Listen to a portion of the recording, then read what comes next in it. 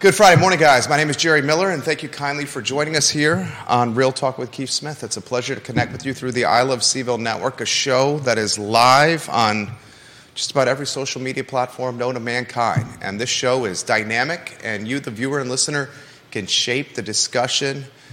And we're going to talk an industry that is shifting and changing literally from a day-to-day basis. I was reading The Economist yesterday, and this was one of the lead stories, the decoupling of commissions in real estate.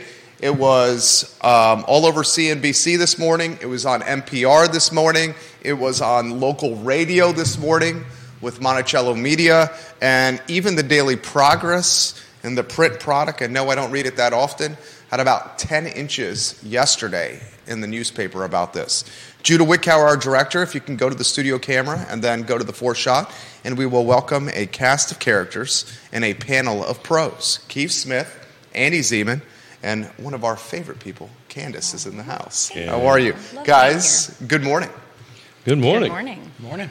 So again, just as we were doing the live talking or tapping people on shoulders, as Jerry would say, I just want to give a quick shout out to my fellow Marines out there. Happy birthday today. Today is 248, so Semper Fi to all my fellow Marines out there. So this is a great opportunity because we've got a loan officer extraordinaire sitting to the right. One of the best of me. And then a real estate agent extraordinaire to the right of Andy. So, look, we'll just kind of kick this off. You know, the world is, as I refer to it, is in the middle of an O shift, real estate O shift. We've been talking about this for quite some time, this decoupling. I've been boiling it down to this is the way one does a for sale by owner. So I really would like from a loan officer's perspective, right? So if I have Candice is a seller, she's doing a for sale by owner, I'm a buyer's agent, I have a buyer broker agreement because that's what I've got. I do my job, I'm all good to go with that, and we put an offer in, it includes how I get compensated. Walk me through how that process happens on a for sale by owner, because I think ultimately that's the model what we're going to be going forward. Yeah, well, do you agree with that? I agree that could be the way that we head. I think that there's probably going to be a lot of scenarios that can play out, sure, and things that we'll probably bring up on this call. But we have that scenario happen in my almost 25 years of doing this. This scenario has happened a lot. Sure. And it's somebody, a client maybe that we've referred or an agent has referred to us, and they find the ideal home, and it's a for sale by owner, and the conversation begins, which is, will you pay the agent commission? And say we've got a staunch for sale by owner. The for sale by owner is either going to say, yes, I will, or no, I will not. And if they say, no, I will not, well, then it's partly up to me to help the agent figure out how to get compensated in that particular case. And the answer is really pretty simple, which is, from a traditional standpoint, we'll increase the purchase price of the home to include that commission, which is to be paid. And it becomes a buyer-financed expense, but it's an easy way to fix it. And, that opens up this whole thing opens up Pandora's box, by the way. I mean, there's a lot. We talked about this on Monday with Denise Remy. Remy, thank you. We talked about it on Wednesday. Look, and I'm on record of saying this. We kind of did this to ourselves up until this point. When you start sending out Facebook posts, I sold the house in 13 seconds, right? What does it tell the public? Yeah. Right? On all that stuff. But what we're not talking about is the work that goes from point A to point B. Yeah. Well, and in that for sale by owner scenario, what we have is we have a buyer who understands the value that they're getting from the real estate agent and honestly feels at an advantage because they have professional representation, whereas the seller is going lone wolf, right? And probably not somebody who has great experience selling properties. So the end game is the buyers that I've worked with over the years that have had that scenario occur are working really, really hard with us to try to figure out how to get that compensation done for the agent. And most of the time it does get complete. The issue becomes, okay, well, what if it doesn't appraise? Well, this is where a good lending team comes into play. So the reality is when you understand the world of mortgages, which I'm not going to dive into because I don't want your audience to go to sleep, but when you understand the world of mortgages, I got a feeling you could do it pretty good. A 3% variance in a purchase price, if an appraised value is not met, does not actually affect a buyer's overall terms. Even if it takes them from 20% down to 17% down, it doesn't affect a buyer's terms. The rate stays the same. The cost on the mortgage effectively is exactly the same. The only thing that changes is that 3%. So let's just say we take an average sale price of $400. Well, let's just use $500,000 because I like simple math. Well, that's $15,000. $15,000 in today's marketplace changes a payment about $115 a month. So the average home buyer lives in their home for 6 years. Well, that's changed now. Well, it is, but let's just, if we look at long-term statistics, we can call it 10 years or whatever we want to call it, you're still not paying $15,000 out over that time period in that monthly expense increase. So it's a real easy scenario to get that done. So that's how the for sale by owner is handled, at least when it's, at least when we do it. I want to get Candice in the mix here, and then I want to ask you this question. How do you think this is going to play out, Andy Zemon? I want to see your primary scenario. First, Candice, anywhere you want to go on this. It's now in the layman's lexicon, what's happening here with this industry. Anywhere you want to go.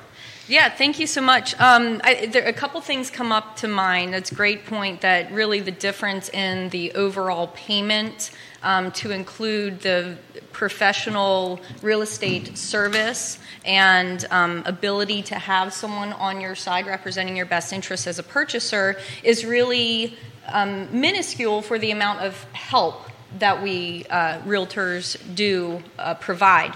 One of the things that I always liken it to, as my lovely client, Miss Norris, would say,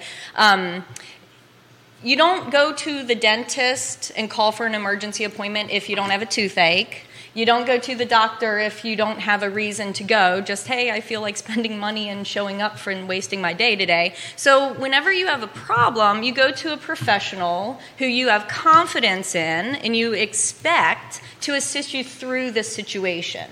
Same like a realtor and a quality lender. Your realtor is there for you, specifically looking for your needs, and all of this publicity and all of this media attraction, it's really just hiding up. We all know that the media typically goes for the biggest, scariest thing because fear sells. We'll play off of that role. So all this hype, all this information, it really hasn't changed much from $1 to $0. However, the publicity of this is going to have a great impact in this shift. And who's better to pivot? Well, perception is reality at this point. Right. So the perception of the public really needs to be the realtor's responsibility. And I am on the board of our Charlottesville Association area of realtors, but I'm speaking today on this show just as myself and my own business with Buy and Sell Cville, where I do help people buy homes as well as sell homes. So coming from both sides of that, those individuals that know the value of an educated, experienced, professional realtor will, beyond any comparison, get the value out of that, and it will save you time, heartache, money, energy, effort, because when something does go wrong, that's not when you then want to pick up the phone and say, hey, sorry, I told you I didn't need you, but now I do. So Candice, what do you think is the number one skill that you bring to the table? What's the number one skill that you bring to the table when you help a buyer or a seller?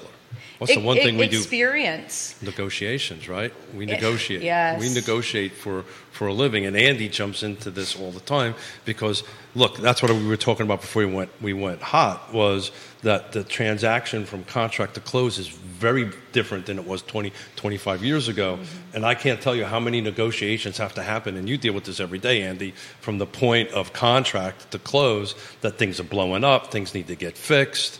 Helping the closing get from point A to point B. Is that a fair assessment of how paths go? Yeah, I think what this opens up as an opportunity is there's finally now going to be an understood difference between the 20% that really know what they're doing and the 80% that are in this to sell one. I mean, the average real estate agent sells one, maybe two houses a year, and that was in a really good market. Very much so.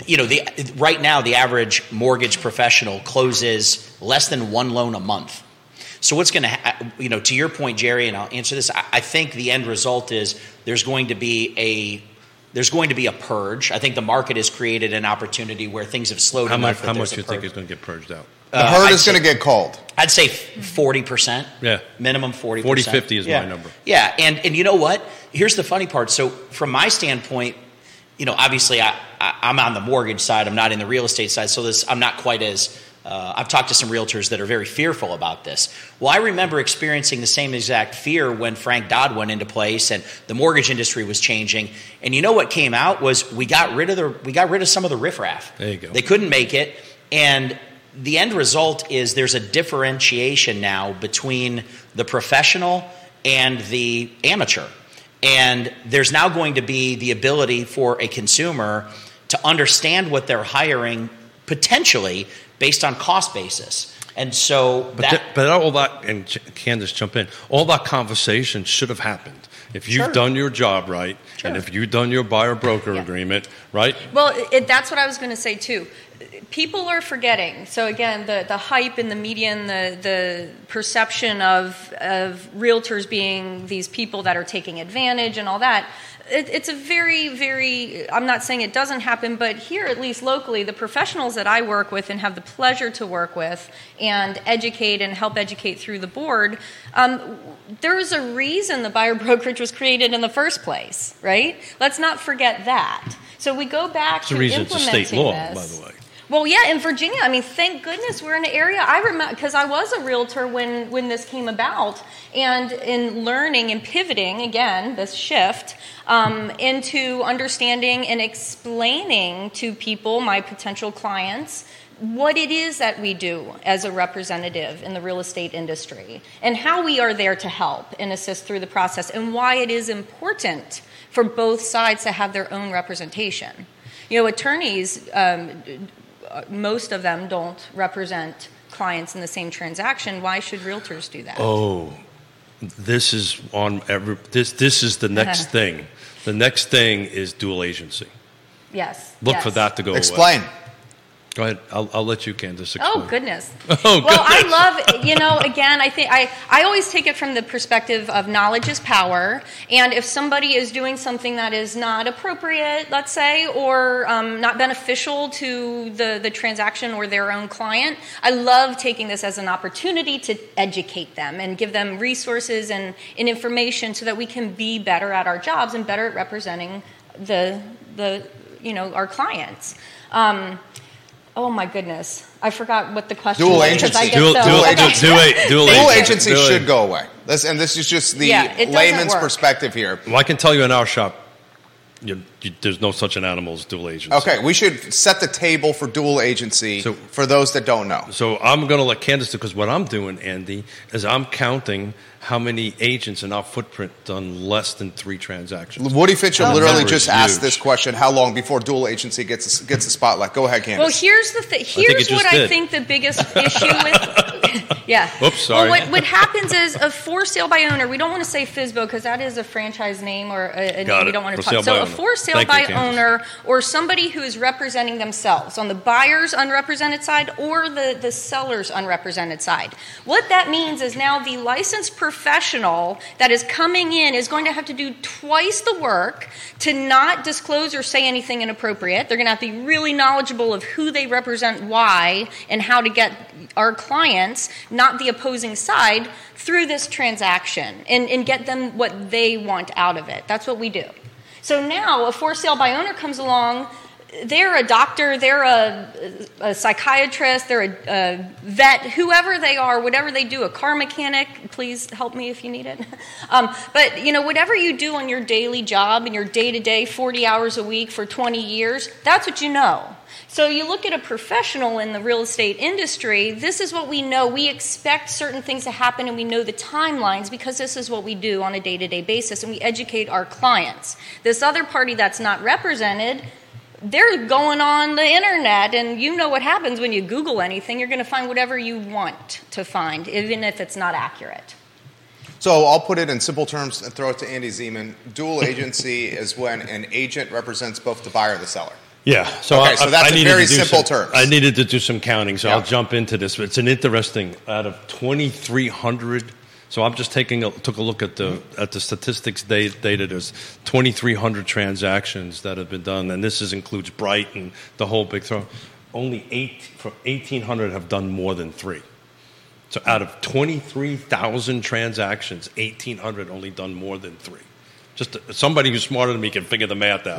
Right. But there's a lot of transactions. There's pages and pages on the spreadsheet that have 0.5, 1. Right. I mean, I'd never realized it was that much. Chad Wood giving Andy Zemon props, calling you an absolute legend. Multiple elected officials watching the program here. Nikki Chambliss of KWA watching the program. Katie Pearl watching the program. I count 6 members from different brokerages on the program right now. Andy Zemon, you know this industry inside and out. I'm just going to throw it open-ended, anywhere you want to go on any topic, and then I have some specific ones for you on this. Wow. All right.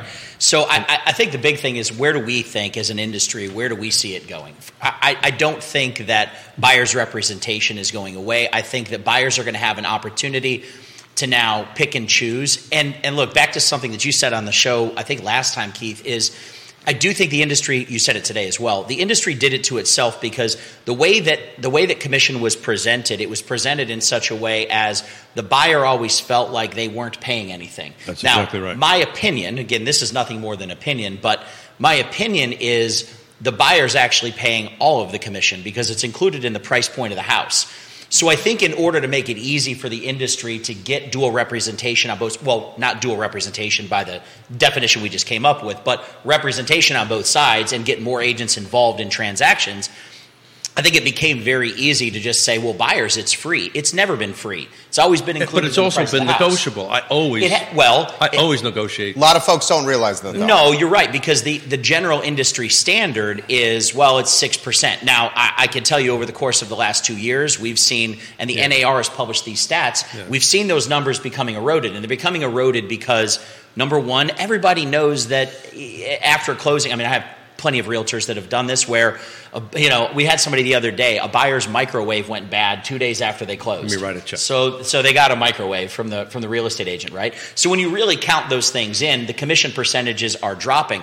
But it creates an opportunity for a buyer and a seller to now pick and choose what they think they're hiring and its value. We do not do a good job of explaining our value, explaining how we get paid.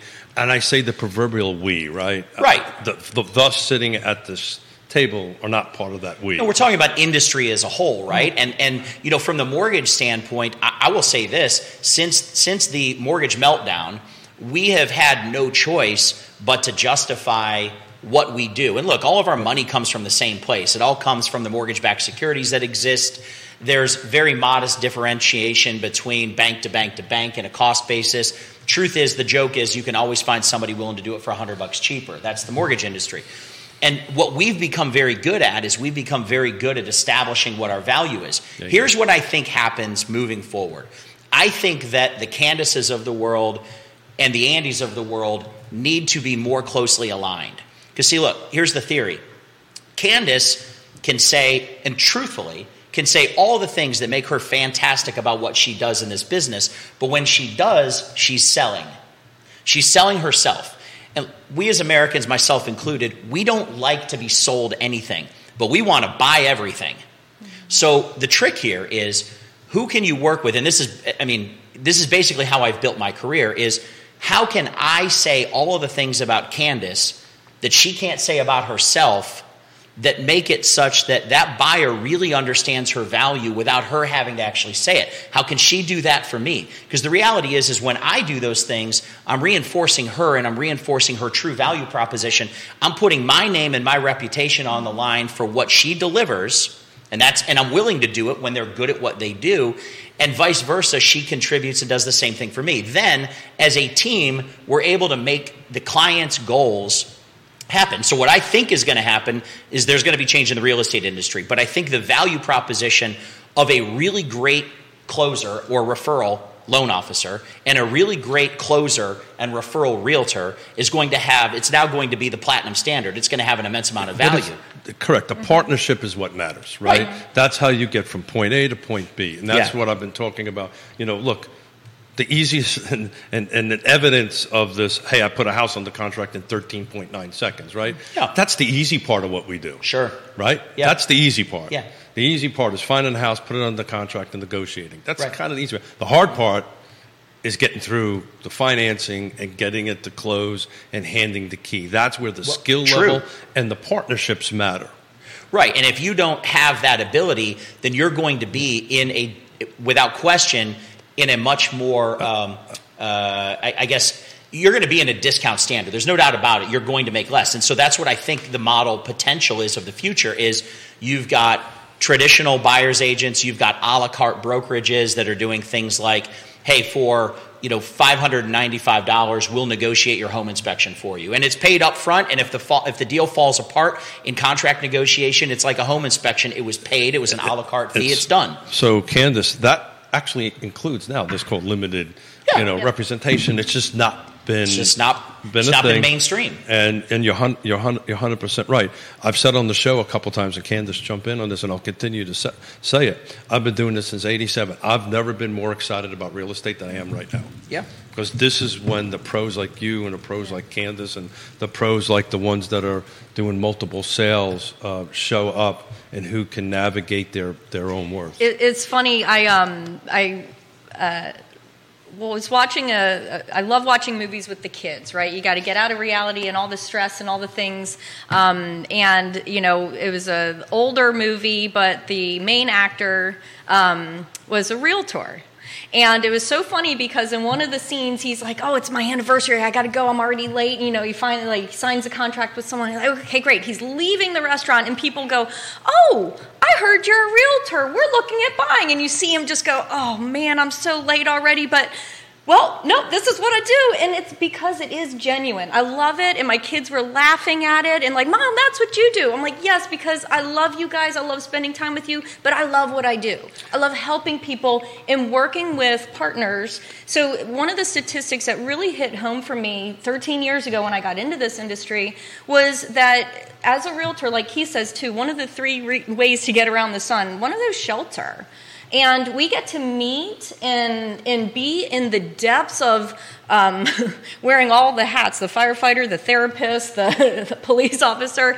We go through this with people in their most feared, most stressed, highly stressed and financial situation of their life. No matter how many times you've bought or sold or investment properties, it's a huge thing. So we are here, and our local partners are here with us to be that back end stressing out and up at night and all that. But then when we talk to you, we have a game plan. We have the background, the knowledge, the experience, and a tangible way to say, okay, this is what you want to do. This is how we're going to get you there. I'm here with you, and let's roll, Why Andy is so successful, it's not the interest rate. It's not the program. Right, exactly. Right? Any loan officer can get you an interest rate. Any loan officer can get you a program. It's the service you provide. It's the relationship that you build and the trust that you build that I know my client is going to get to the finish line, and so that is what the building of trust. And I got to clarify a number, Jerry. I misread it. It was 11,272. I wrote the wrong number of transactions. 1,800 of them were up. So 9,003 sales or higher. So 9,473 of all those transactions were 3 or less. Mm-hmm. So. Well, I wanted to bring this back from before. We were talking about Disney, and I think of Chick-fil-A. You think about service and proper things. That's where I come into, I grew up doing construction and working and dealing in all the trades, electrical, plumbing, heating, cooling, building. I love it all, right? Well, how can I provide the best service? And how can I recommend, put my name on the line to recommend somebody who's also going to take care of my clients and make sure communication is key. Of course, people can go online and do some online thing, and good luck getting anyone on the phone when something happens. So it's kind of like insurance. You hope you never need it, but you like having it just in case. Well, having a realtor, having a quality lender, having someone local, I usually tell people, of course you can use whoever you want, but if I can't physically put myself in a chair in front of Andy, then I don't know what is really going on. If they're a lender out in California with time differences and all other stuff, they don't know our process here in this area. How am I going to effectively keep this smooth and calm and keep you de-stressed as much as possible and knowledgeable of everything that's happening if I can't even get this person on the phone? In the past, I literally was about to hop a plane to Georgia because I could not get someone on the phone that I needed to. So this relationship, this Disney experience, this passion and care and understanding, you're going to see us in the grocery store. Right. You know, we're not going anywhere. We're here. Yeah, Stephanie Wells Rhodes watching the program from Intrastate Service Company, a home's best friend. Andy, I'll throw this to you. I had a conversation about this with, I'd say, conservatively 9 brokers locally, including one yesterday. He said I could talk about this on the show. Gary Palmer. And he thought yesterday, and a conversation with him yesterday, is like the seller's agent, the value proposition with the seller's agent is going to be paramount here. And he believes that we'll see more buyers representing themselves in transactions like this.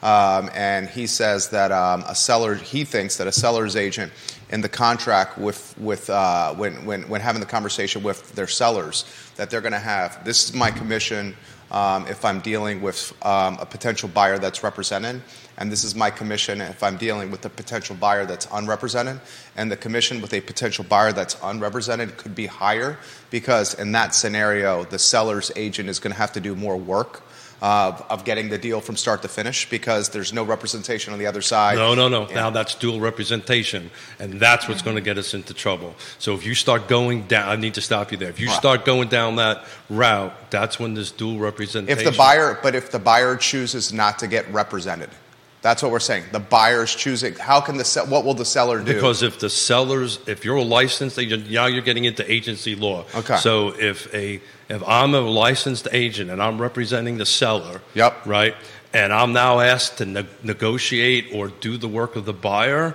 I'm now doing dual agency. So I can't negotiate for both sides. So the answer to that is, buyer, you need to go hire an attorney to do that. Well, of course, the buyer would have a closing attorney. So you provide, the attorney's going to have to negotiate or go through home inspection. You are now entering into dual representation, and by state law, I'm going to have now have you sign a document that says I'm doing dual representation, and that means I can't give you any advice or I can't give the buyer any advice. What are your thoughts on this topic right here? Because I think he thinks this is going to be something that's fairly prolific. Yeah, he's half right. I think there are, the statement that you made, which is there's going to be more buyers that are choosing to be unrepresented. That's a true statement purely because we're opening up that floodgate. It's now considered free. Who knows? Maybe the state association, maybe the NAR, if they can survive these, and they're not bankrupt. That's what I want to get to. What I think is going to happen. Yeah, then maybe in the end there's a second version of a contract, and the buyer is presented a contract that says not only are you not represented, but these are the things that you're required to make sure that you're doing. And so in the Pacific Northwest, they decoupled. Yeah. Back in 2019, 2020, New York City's decoupling in January 1 of this year, and I got contracts of both of them. That's exactly what happens. Right. It spells out who gets paid, what's everybody's. Well, and to that end, is it a possibility? Yeah, it's likely going to happen, but the truth is, not the truth. The thing that I think is more likely to occur is going to be you would have that limited agency that steps in, and there would be a list of providers in the area that say, okay, well, if you're unrepresented, then we will help you negotiate these pieces. We're not going to represent you, but we're going to make sure that the contracts are filled out correctly. But that's not the listing agent. That's not the listing agent. And then on my side of things, as they relate back to me, if we understand this on the mortgage side in the beginning, if we understand that a buyer is going in unrepresented, we know how the process needs to move. we can move a process. We're not going to help you negotiate it, but when it comes to, okay, great, well, I don't want buyers, I don't want listing agents and buyers agents. Candidly, once I'm handed that ball, I don't really want them having to do anything that enters into my field of play. And that's because, I'm a control freak. Well, right? And there's another reason why. Now you have to disclose certain things if you know about it. Mm-hmm. Oh, right. Well, yeah, sure. On my side, all I'm thinking about is, great, I just want to move this thing through the process as efficiently and as quickly as possible and get it to the end game. But from a buyer standpoint, when they're talking to me, for example, and we start talking about the things that are going to come up and the risks of not being represented, oftentimes we find that when they really sit down and they look at the numbers and they realize that maybe they do need to include this in their contract price to negotiate it back to a seller, it's not a big difference. It's not a big deal. And maybe it's a discounted commission. Maybe it is full 3%. We don't know how all of that really plays out, but we do know this. We know that our job as professionals is to establish our value and articulate that value. And where I think the real estate industry is really screwed up is they've never really had to establish their value. Their value proposition. And so there are some that have, but as an industry, the sheer, like I had this morning. So I have a client, this is, prime example. I have a client who is shopping for a house and they're struggling to find a home. Home prices are expensive. Rates are high. We're always innovating, trying to find a new way. She's lost a couple of homes. So the agents, who won't be named, but the agent's answer to this was, well, here, let me refer you to another lender who gave a snapshot of something that candidly didn't even apply to the client because of the income limits. And it was like, that's not an answer. That's not an answer to the problem. And so the industry itself has always, the majority, have always hidden behind, well, it's 6% because this is how it's done. I'll just say this out loud, right? Yeah. And I've said it before. The bar of entry in our profession, pretty low.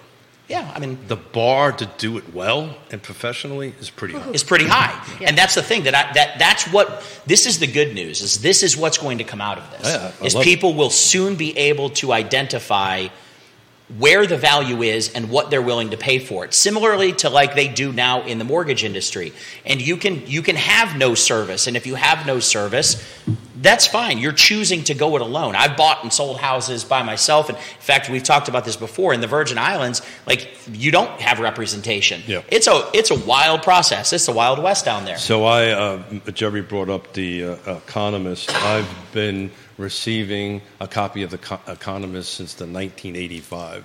I've bought and sold properties in Europe because my family, Yonna's wife, family's in Europe. You talk about a Wild West situation.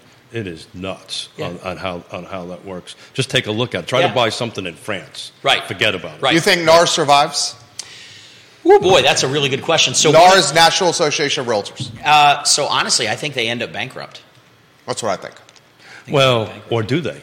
Well, I think what's going to happen is I think the new case that was just brought, which is $300 billion. I think that's in Illinois, $300 billion, and you can join the class action if you had anything. I think back to 1996. And it's every state's going to do this. Yeah, this is going to happen in every It'll state. settle out, but I don't know how they pay it. So this is just like the cigarette, the asbestos, right? Look, I'm divorcing myself as a real estate agent. I'm just talking business at this point. Right. You've got $6 billion, you've got $300 billion. There's somewhere that's going to come in. The only organization that can settle this is NAR. Right. And I've said this publicly, and I will continue to say this publicly. If I was sitting on the NAR board, I'd be pushing to let's settle this thing. It doesn't matter if you're right or wrong. It doesn't matter. At this point, it doesn't. Well, really now, matter. and the attorney that brought the most recent suit I think it was the most recent suit in Illinois. It might have been the other one. It's the same one. But they're in conjunction now and in communication with the Justice Department. Yep. So now the Justice Department is involved. Well, the Justice Department's been involved in it. Yeah, they wanted to nail. And you know, if they appeal the bond, what is the bond? 10%. No, that's the whole point. We don't know that yet. So on the 20th of November is going to be the real telltale time, is when the judge sets what the bond's going to be. It's generally 10%. It could be more. He has the right to do whatever. And we're talking, say it's 10%. 10% of billions. $6 billion. Yeah. Okay. They don't have that. That's a lot of money. That is a lot of money right there. So how many zeros? That's right. We don't have enough fingers. We don't have enough fingers a lot here. Of money. So you think they go bankrupt? No, I think that there is a good chance that if left to the current settlement, the judgments that are there, then yes, they can't afford it. Well, so here's the thing, Andy. They'll settle because they're going to have to. Of course. Right? And then guess who gets to pay for it? Yeah, the members of CAR, or the members of NAR, excuse me. And the best part of all of this is who's getting the money in the end of anything that's settled? It's the attorneys. Right. Yeah, well, that's where the money goes, right? I think what's going to happen here is RE/MAX set the stage on how this is. They were the first to settle. I think RE/MAX has set the stage how this is going to go. Between now and the 300 billion, or whatever the heck that number is, I think CAR, of course, has to proceed with the appeal. It has to do that. You're saying NAR. NAR, yeah. National Association of Realtors. Thank you, NAR. Concurrently, I hope they're negotiating for some sort of settlement on that it's going to be worked out for 10 years. There's going to be some obscene number. Mm-hmm. We get to pay it over the period of time, whatever number of realtors are left over. Right. Put this to bed, change our system, and that's ultimately what these plaintiffs want. But here's the point then that I think is and I'm getting myself in all kinds of trouble. Right. Well, no, it's okay. This is what's missing, I think, from there, which is in that settlement, what is expected is as a real estate agent now, or as a realtor, you no longer have to be. I mean, you do to call yourself a realtor. You have to be part of the National Association. RE/MAX of Realtors. did that, right? But now you don't necessarily have to participate in NAR and pay your dues to get access through the MLS. So now let's just assume that NAR has to raise their dues tenfold. People will leave in order, right? They'll peace out. Correct. And so they will be a real estate agent. They will no longer be a realtor. And NAR is left in a position where how do they recover the dues? Beginning of October, I was speaking. That's what I think is going to happen, what you just laid out. Beginning of October, when this all happened, I was in the room when the RE/MAX settlement and Anywhere with their CEOs. I was also with the CEO of Bright. I said, so tell me this. If I become a member of Bright, do I have to be a member of NAR and a member of whatever? And the answer is no. And the only answer that they gave back to me was, if you get into trouble, we're not going to, if you get into a lawsuit, we're not going to come and save your Well, butt. if that's the case, I mean, can the E&O insurance? It opens up the opportunity. You just up your E&O insurance. Exactly. And is that, in the end of the day, is that cheaper than the NAR dues? Yes. I think I think the model that benefits the most from this is just looking at how the real estate profession has evolved. By the way, this is a really interesting statement that I'll make. If I told you 10 years ago, if we could rewind the clock, and I was sitting down with you, Candice, 10 years ago, and we did, right? We would sit down 10 years ago, and I said to you, hey, great news. I want you to know that the bulk of the real estate industry will be in a position where they will be reliant upon most of their leads from mortgage companies and companies that own mortgage companies and real estate, basically lead gen sites. And so I want to start that model today, 10 years ago. And I said, if you just give me $300 a month, then I can generate leads for you and I'll be handing you leads. I would have been thrown out of every real estate office on the planet because they're like, no way, dude, you're in the mortgage industry. The reality is we send deals to you. Remember, this is how it works. Well, now if you look, you've got Rocket owns their own real estate company. You've got Veterans United owns their own real estate company. Cap Center owns their own real estate company. TrackHomes.com. Right? So all of these things are already happening. And what's really interesting is if a real estate agent is going to truly survive in this market, the great ones like Candice and you, Keith, as well, is you've got to learn how to go back and do the work. Yeah. You've got to develop the leads. You've got to do this. I think this is going to absolutely crush and cannibalize the Zillow leads, the Realtor.com leads that come. Those are going to be extinct. Homes.com is the fastest growing. It's a local person that owns it. Great CEO on it. They announced at the CEO event that they're going to be doing they're going after Zillow, which I guess is a broker, so I should be careful with this. Going after the model of Zillow. The model of Zillow. Thank you. They want to upset the model. Right. Thank you for saving me. Well done, Andy. I'm always here to just save everybody. Yeah. Thank you. Right. I appreciate that, Andy. And I do a horrible job of saving myself. So, but what they're going to do... Here's your box of crayons. Thank you. Appreciate that. That was hilarious. Well done. Yeah, thanks. Well done. Well done. And my ADD kicked in. I forgot what the hell I was going to do. So Go ahead, Candice. I want to jump in real quick. Yeah, please. So I want And to bring people it have back questions for you. around. Oh, good. Yes, call me. So talking about buyer agency and how when working with a person selling their home. So this is one of those big things that in the beginning it was really confusing. A selling agent is a buyer representative. A seller is someone who is listing their home. So there's listing representation and then there's buyer representation, just because it gets confusing to some people. Anywho, the fact is, when I first got in it, Marjorie, Adam, thank you. Kudos to you for teaching me so well and actually introducing me to Andy in the beginning back, over a decade ago. But know that contract in and out. Inside and out. We are not attorneys. However, we negotiate, like Keith said in the beginning. We are professional negotiators. Our job is to understand and know you as an individual, know what your needs are, and navigate through these troubled waters most of the time. And by doing this, and by meeting with someone who wants to list and sell their property, that's when we have these conversations and we say, you know what, there have been discount brokerages, there have been limited agency representation, there have been for sale by owners and unrepresented buyers. This is nothing new. Back when Marjorie taught me, 12, 13 years ago, know what you know your value, and present that. Having the papers, having the documents, and talking and meeting and having that consultation before anything else happens is the key and the goal. And there are going to be realtors out there, and there currently are, that, you know what, yeah, I'll do it for $300. Yeah, I'll attend the home inspection, sure. Well, you're going to get what you pay for. There's always the lock company downtown on Stewart Street. I love it. They have, the three things, and I usually butcher things, so I'll go through it in my country way. But, you get 2 out of the 3. It's either going to be fast, it's going to be good, or it's going to be cheap. Pick your poison. You can't get all 3. You can't get all 3. So as you were speaking... You did it well. You didn't butcher it. That was excellent. Good job. I'm key for that. That was excellent. As you were speaking, I came up with an idea. This is your opportunity. We should collectively put together a bunch of recent buyers and bring them to sit at the table and say, okay, let's talk about your experience. Let's talk about where not from talking heads of the industry, but actual buyers. So if there's any buyers out there that have recently closed and they wish to sit in front of us, we can do this in later November or December, and just talk about the experience from it and how you think this might impact you if you were doing it today. Look, at the end of the day, NAR's going to have to settle. We're going to end up having new rules. The agent count's going to drop. It was going to drop anyway because we're 63% down from 2,000. It's going to drop faster. Yes. To now it's just going to drop a little bit faster on it.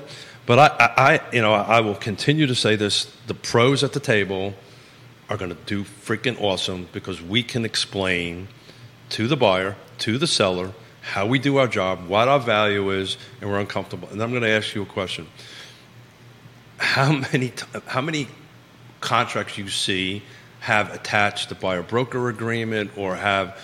And the reason I'm bringing this up is so many agents I talk to, they don't sign the buyer broker agreement in time until the contract is done, which is not how it's supposed to be done. Yeah. Do you have any information on that? You don't see much of that? Yeah, we see every contract that comes through. I look at everyone that comes through. Less than 10% have that. Yeah. Attached to the contract. And less than 10% have that attached to the contract? Well, so at the time when I get the contract. So in defense of that, we always attach it. Right. It doesn't have to be sent. It doesn't have to be sent. Okay.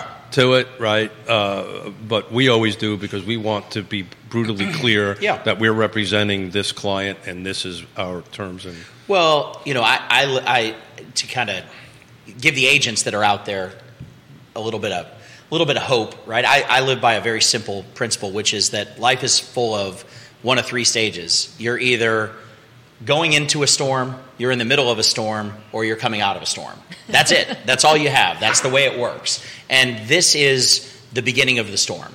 We'll enter into the storm, and then out of the storm will create opportunity. But you have to look forward. You have to be a forward thinker. And the thing that I look at, and I love your idea of bringing buyers to the table, but here's the challenge I would give everybody that's in real estate right now, or mortgage, or any other client-facing industry.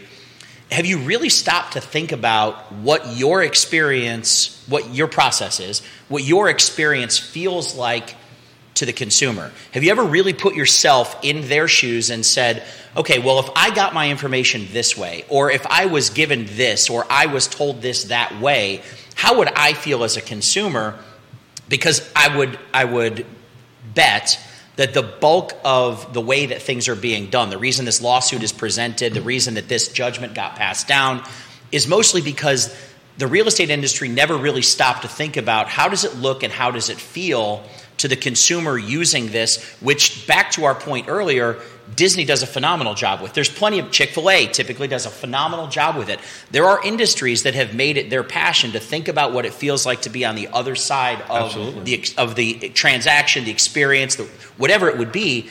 And if we just stop and we think about that, those of you that are doing that are going to excel. Even if right now you're not one of the top producers, you will become one because you've created a process that the consumer wants to be involved with. Mm-hmm. So let's go to questions. Questions here.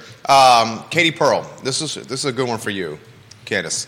And I'm going to read it verbatim. She says, doesn't CAR still require a NAR membership? Yes. CAR still requires NAR membership, correct? Yes. Okay. Will that change? Okay, maybe I will throw that to you. I'll throw that. to speak on that. Okay. Will that change? It'll only change if NAR says it's okay not to be part of NAR. There's two parts to this also.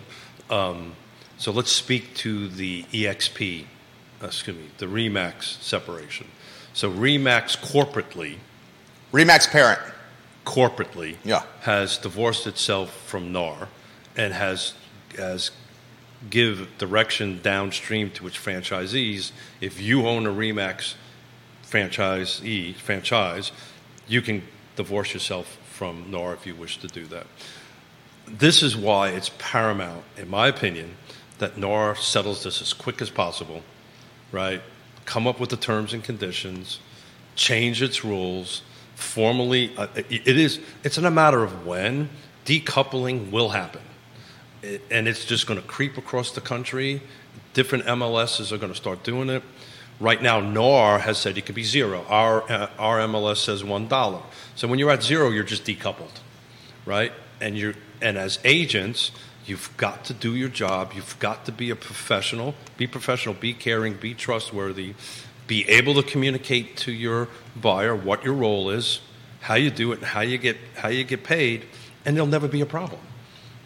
And unfortunately, lots of real estate agents, believe it or not, are uncomfortable about talking about money, right? Which is the weirdest thing for me. Well, I think it's because there are, it's similar. I come from construction to the restaurant industry and into real estate. I merged my passion for helping people in knowing infrastructure, right? So it really couples into, I remember back when pharmaceutical reps were able to really lay it on thick at doctors' offices. And when that changed, it impacted the restaurant industry because we were now not catering to all these pharmaceutical reps, right? Well, they had to shift. Then a few years ago, pediatric doctors and doctors were kind of in the limelight. Now it's realtors in the limelight. So I think that across the board, there are these shifts, the O shift that happens and pivoting that happens. This is an opportunity, like Keith said before, and I love, oh my gosh, Simon Sinek, I absolutely adore him. Why? Why is this happening? It's because of communication and negotiations and education. So if we communicate appropriately and we educate the consumers out there, that's why this is all happening. There was a decoupling of proper representation and communication, and it hit a point that now it's become a national thing. Otherwise, leading forward, no matter what happens, people are going to want trusted, reliable, caring expertise when they're doing the biggest financial decision of their life. And they should have that. So my goal here, locally at least, is to be able to educate and promote the code of ethics that we abide by. So no matter if NAR, VAR, anyway. any of it, there's a code of ethics and a moral standing that we need to uphold. Well, here's something to add to that. So to take you back to obviously the industry that I'm part of, when we had the shift and Frank Dodd occurred, and you had to start as at the time I was a broker. Now I'm with a bank, but at the time I was a broker, and we had to, and still do to this day, we had to shift, and there was then a disclosure of the compensation, which was listed on at the time what was the HUD statement. Yep. Mm-hmm. Well, there's plenty of people that didn't survive because the commentary had to shift, and we had to get comfortable saying, instead of saying, well, look, my brokerage firm pays me a little bit in order to do your mortgage, and you don't know how much it is. They can't judge what the value was, all the way to, back in that day, the traditional mortgage company as a whole, from very tippity top all the way down, there was about 5 points that was made, so about 5% was the amount of money that was made from super top end all the way down to little old me doing mortgages. And that number, in the end, most of it had to be disclosed at that point in time. So now what you have is you have a real estate industry that if I were a realtor right now, I would immediately take the shift, the unpopular shift of telling my buyers that 3% that I'm getting paid is in your contract price. So if and this is what I say on my end. I think that so much, to interrupt you, Andy, so the Pacific Northwest and the doc contract in New York has that, just like a commercial transaction. Right, and it should, I think it should be verbalized. I think it should be said and said, Absolutely. Look, I'm going to be compensated by you within your purchase price at 3% or 2.5% or whatever the number is, and here's how you get through it. So realtors, trust me, this is your golden ticket. If at any point in this process you don't feel like I'm earning that commission, I need you to stop what we're doing, and you need to tell me immediately.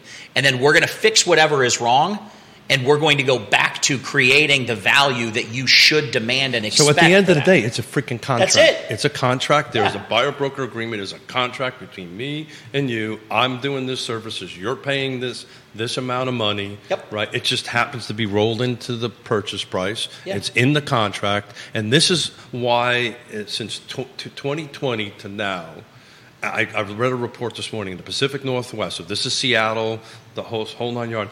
The number of eggs hasn't changed. Yeah. It's just, nothing's changed. It's just been disclosed. Everybody knew what they were getting. It's very transparent. And I keep on saying this. I had a great conversation with Greg Slater, and I love Greg to death. But at the end of the day, as an industry, we did this to ourselves. Mm-hmm. So now's the time to fix it. Right. But you're a prime example. Dodd-Frank did this to you. Right? Well, we did it to ourselves. Yeah, exactly right. You did it to yourselves. Dodd-Frank changed it. Yep. And guess what? You're still doing business, right? Yeah. Yeah, and it's changed the way we do it and how we do it. But it's honestly made us better, and it's made the clients more confident with the services that we provide. As an industry, we became more trustworthy because the transparency was forced. Yeah. So take the initiative now and get used to telling that story before it's mandated.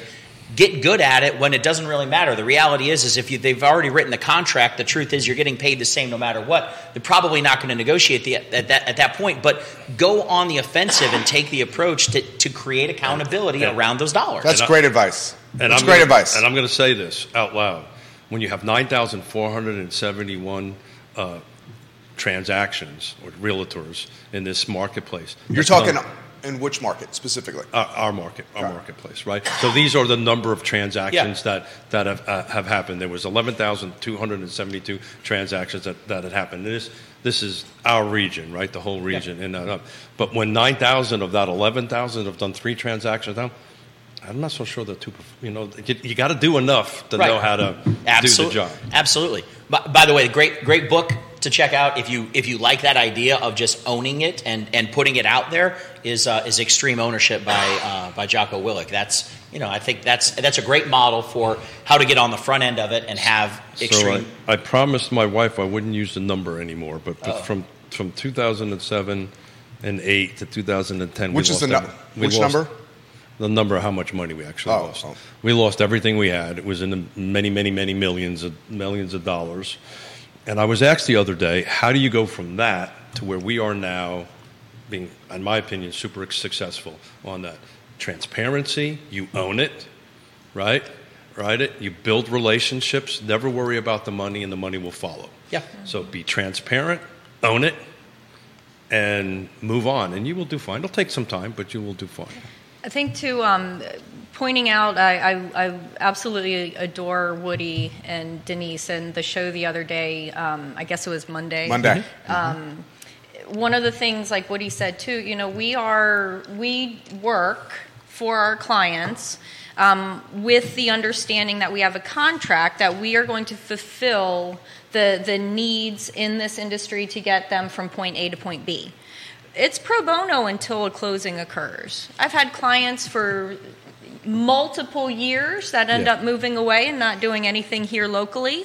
And I've had clients that the very first home that we see, they just absolutely knew it was theirs from the beginning. One of the things that we need to remember also is there are always going to be unrepresented people who either, like you, have done many transactions on your own and investing in personal stuff. Okay, well, you feel comfortable, great. I hope that my clients appreciate me for what I do. But like Woody had mentioned too, we do this for free. Our services are not... we are not being paid for our time, and time is a 4-letter word. Now, when the transaction comes to completion and there is settlement, we are then compensated for the transaction, but not for the 800 other homes we showed, or the 50 times we had to get babysitters. Or you get all the way to closing and the deal falls apart. And correct, and that's the thing too. I wanted to point out. Obviously, people are able to have whoever represent them, but the realtor's job is to negotiate through those situations. An attorney's job is to take and appropriately do the amazing job that they do. However, they are not there at the home inspection with you. They're not looking through the report and standing in the attic. Well, I go in the attic and crawl space of every home my clients are interested in. But they are not there through this process every step of the way. They are getting verbatim, tangible information to put on a piece of paper. They are not on the emotional roller coaster or storm that your realtor and your lender take through with you. And then at the end, if the best thing in your interest is to not proceed, then we got to get you out of that still not having been compensated. I'll throw this to you. What if the model pivots and buyers' representatives are paid either hourly or on a retainer? Then you're getting compensated for your time and not having to wait till this extremely long process. I think it's a horrible situation for the consumer, because then what are you paying for? Well, how do you know that your agent is doing their best? It's like being tipped to ensure prompt service. It used to be a thing. It's definitely extremely difficult scenario for the first-time home buyer that's already stretched financially, but in just about every other industry, time is compensated for. It's not a percentage of sale. It's a retainer. Jerry, you can do this now. It currently, as it is, you can. Most people don't want to spend out the money. I do a fair number of consulting on transactions. I do a substantial amount of it. And the hardest thing for me to negotiate is in the deal is to get a retainer, monthly retainer, because we're talking tens of millions of dollars in the transactions. Very hard to do. We got to have a skill set. This is what I do. Well, my retainer's $5,000. It's this. If you don't want to pay, I'm not going to work with you. So a lot of that, and you're getting down to a broker-agent relationship because the brokers are ultimately... Yeah, they have to allow it. The broker has to ultimately allow it. 100%. He's got something on this. Go ahead. Well, what I was going to say earlier, I indicated, I think one of the models that comes out of this is a boutique team brokerage, which is an individual broker, not affiliated with a RE/MAX or an EXP or whatever. Maybe it could be, I guess, an EXP. But they're running that model, and they've got buyer's agents that are currently on salary with a small amount of compensation when they sell a house. Right. New construction, same way. Yeah. But the end result is that they don't worry about charging a 3% or a 2% commission to the buyer's agent, right? Because they're paid effectively by the hour anyway. And so the buyer comes in and works with them. And we're already seeing a lot of these boutique teams, they control a lot of inventory in a marketplace. Yeah. So the reality is they've got on-staff buyer's agents that if you could compensate them I'm going to make up a number, say it was $25 an hour, well, you're also going to see people in the end not necessarily driving everybody all over God's green earth because they know it's cost them $25 an hour, so they're ready to go out and see the houses. Very interesting you brought that $25 an hour up, because when I sit down with the listing on a listing, I actually go through, this is what it's going to sell for. I do a net proceeds sheet with them. I go through, these are my expenses. This is how this works. 25 an hour is $50K. And it depends on how many transactions Depends on how many hours you work. It depends on how many transactions you do. Yeah. So on a typical transaction... Right, on your side, but when it's truly paid by the hour, it's $50K a year. Got it. Your side, you do 500 transactions, and it's obviously a lot more. It's a lot more you do, too. Well, he only has X amount of hours he can work in a day, though. Right. Well, the other thing, too, to remember is a transaction is complete to close. Yeah. How many, I wonder on your statistics, how many were released? How many expired? How many went through and had homeowners association or condo association? Or how about the rates have changed and their new construction that was taking 18 months now, they don't qualify anymore, so that goes away.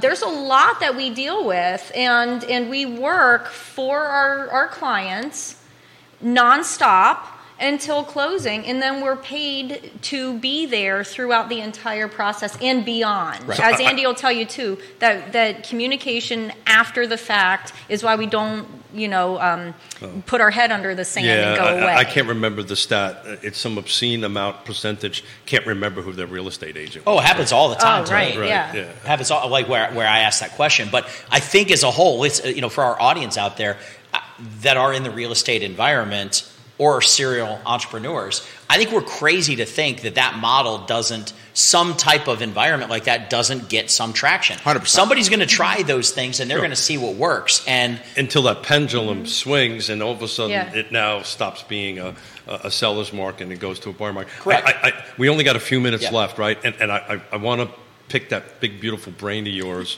about crystal ball stuff going. He's got a boatload of lenders watching the program right now. Going forward. Michael Buchensky, Mr. Cruz is watching. Michael Buchensky is watching. A lot of your colleagues watching. A lot of folks at Ross have been watching this to see Andy Zemon on the show. Questions really quickly here. This is for Woody Fincham from Woody Fincham of Fincham & Associates. He's a fantastic appraiser. First, he's giving you props. He's giving you props, Candice. He says right back at you. Woody Fincham says, where the heck did this comment go? Right here. He says, just list the property, considering that there needs to be room for a commission for both sides. If a buyer shows up having a lower amount for their agent's commission, then adjust the price. He says we should highlight that topic. This one is coming for Andy specifically. Does he expect the rates in 2024 to do a drop? If so, what kind of delta, and how will that impact inventory? Yep, that was my question. That's a really good question. So to go to that, we have to go to the data. And the data has recently changed with the jobs numbers that was released 2 weeks ago. Nowhere near as many jobs created as expected, and that's exactly what the Fed wants. The Fed wants unemployment. They want it harder to get a job. They want it harder to keep a job.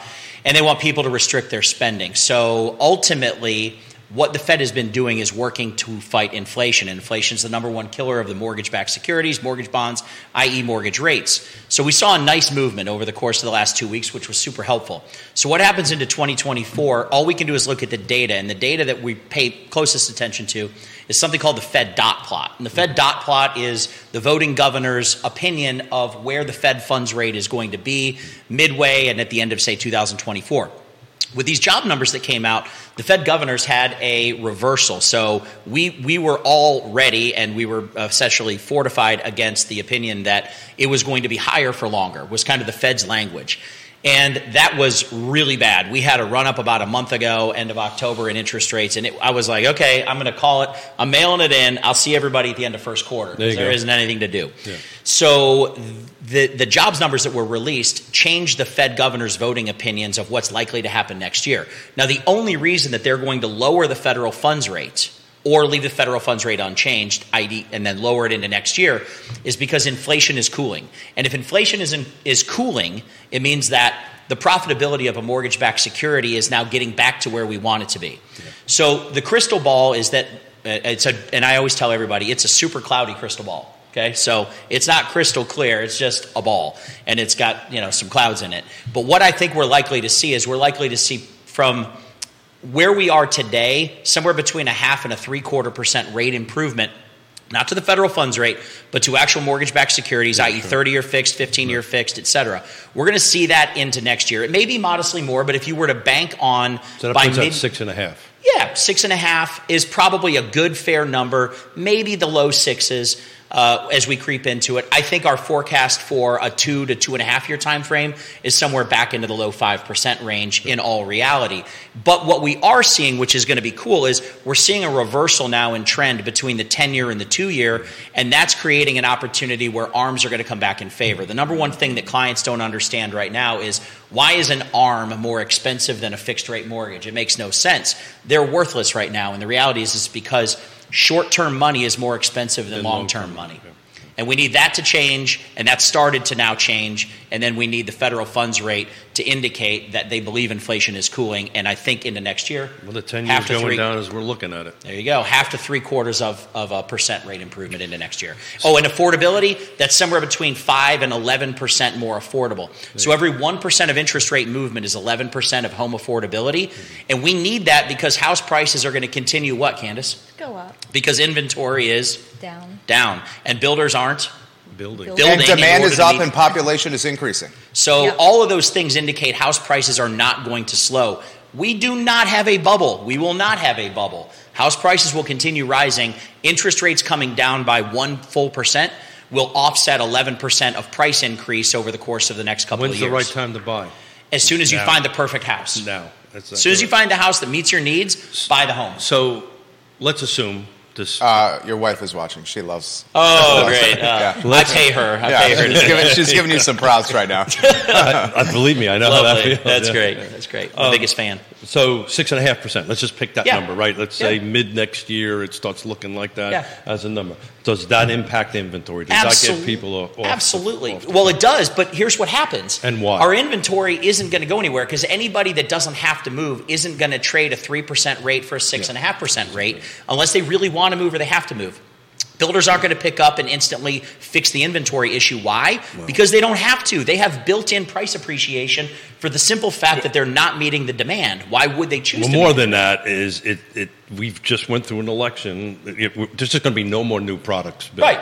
Well, and so if that inventory issue isn't getting fixed, here's the thing. When rates move from 7.5 to 6.5, the impression is money is on sale. It's not 3, but it's also not 7.5. So you have now another influx of buyers on minimal inventory, and what do we have again? We have another cycle of multiple offers, waiving appraisals, waiving home inspections. And how do you feel about that? I mean, I feel like there are things that can be done to protect people, but I feel like to some extent it's a necessary evil just because the inventory isn't getting fixed. But again, good strategists, great realtors, great lenders, they have strategies that will allow you to use those concepts, but not necessarally stick you in a contract. When trusted advisors matter as well. Yeah, and you have to talk about those outcomes, right? The reality is that's what we have to do. If we pre-negotiate all of the scary outcomes and we talk about them before they become part of the reality of this purchase, then the client doesn't have to operate out of a position of fear. They've already learned the information. They can make good educated decisions. So the best negotiation, you operate out of a position of? Leverage. Strength. So we've got a couple minutes. That was awesome. I need to wrap up. Thanks. Sorry. Freaking doing great. Yeah. I want to say thank you because I didn't think of Dodd-Frank. And I didn't think about your industry, but you're 1,000% right. It's ingrained in my brain. Don't worry. I get it. I went through it. I get it. Fear factor, baby. I get it. But, for those out there who are watching, and real estate agents in particular that are watching, you can get through this. There's a path forward to get through this. You just got to improve your professionalism, improve your skills, and you can get through this. I'm working on, and I'd love to invite you guys back. I'm working on a breakdown of if I'm selling a house for $450 and there's X amount of eggs and my cost, this is what we actually net at the end of the day. I'm trying to figure out how to do that in a way that is digestible and easy to understand. But when I get it all put together, we'll bring you back on to help. Sounds great. He's fantastic. How about closing thoughts for Candice?